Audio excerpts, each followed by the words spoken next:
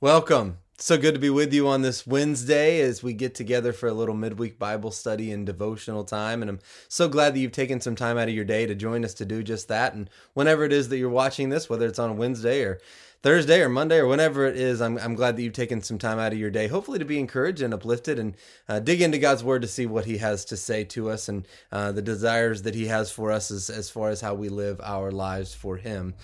You know, ours is a culture that loves and promotes the powerful. Politicians spend fortunes to be elected to an office that will give them significant power and influence and enable them to hopefully enact some changes, in whatever sphere of influence they have. Athletes work every angle and stretch every rule to increase their strength and their stamina and their ability so that through their superior power, they will be able to defeat their opponents.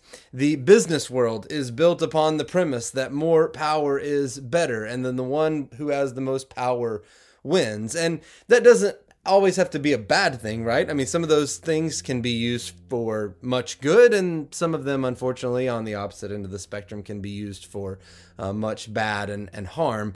And while the world caters to the powerful, for many of us, much of life involves trying to cope with the times where we are powerless. The wife sits by the bed of the man that she's loved, supported, and encouraged for over 50 years. She's always been able to help him get back on his feet when he was down, lift his spirits when he's low, see him bounce back when he's failed. But at this moment, she's powerless. She speaks, but her words have no effect. She begs and pleads, but nothing happens. Doctors, nurses, ministers, friends, children, all do what they can to revive his spirit, but it doesn't help. All are powerless to restore this man to his health. The couple has been married for 10 years, and he thought things were going pretty well. They have a nice house. They live in a nice neighborhood. They both have good jobs. Everyone is healthy. Until one day she informs him that she's had all she can take. She wants out of their marriage, and he begs and he pleads and promises and recommits, but for her it's too late, and he is powerless to bring about a change of heart.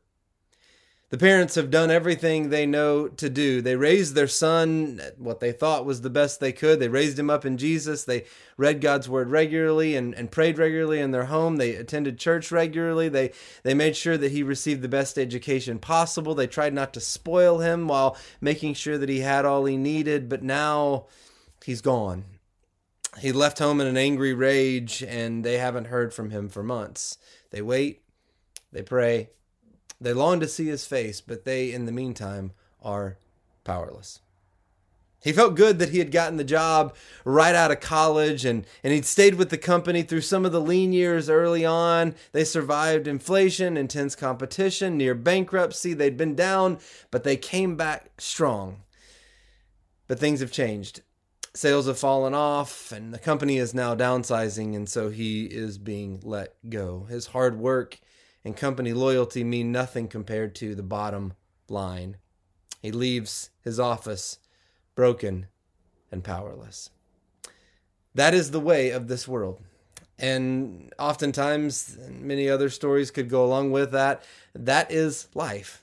We work hard, we do what we can, we try to make our own way and prove that we can handle anything that comes our way. Then suddenly we find ourselves flat on our back, wondering what in the world happened. We've fallen and we can't get up. We are powerless.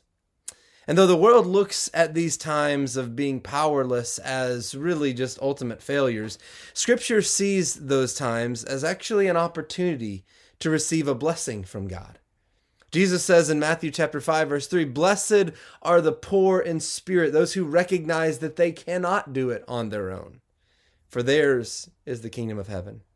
The Apostle Paul writes in 2 Corinthians chapter 12, verse 10, "That is why for Christ's sake I delight in weaknesses, in insults, in hardships, in persecutions, in difficulties. For when I am weak," Paul says, "then I am strong." Or to put it more succinctly, God is strong through my weakness. Paul also writes in Romans chapter 5, verses 6 through 8, you see, at just the right time, when we were still powerless, there's that word again, Christ died for the ungodly. Very rarely will anyone die for a righteous man, though for a good man someone might possibly dare to die. But God demonstrates his own love for us in this. While we were still sinners, Christ died for us. Whenever it is that you're watching this, Wednesday, Thursday, whenever it is, chances are good that tomorrow or today or the next day, you will find yourself in a situation that you cannot control.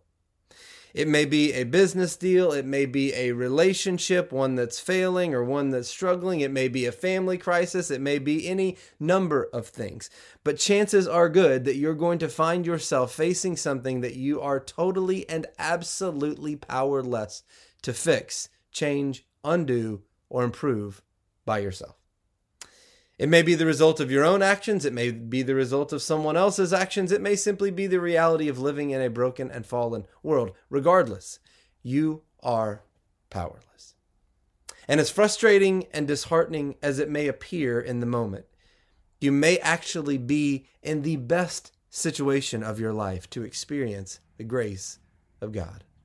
Though you feel helpless and powerless, there is blessing and strength to be found if you allow God to come to you in your powerless state and do what only He can do. God offers the same promise that He offered the Apostle Paul in 2 Corinthians chapter 12, verse 9, when he said, "My grace is all you need, for my power works best in your weakness."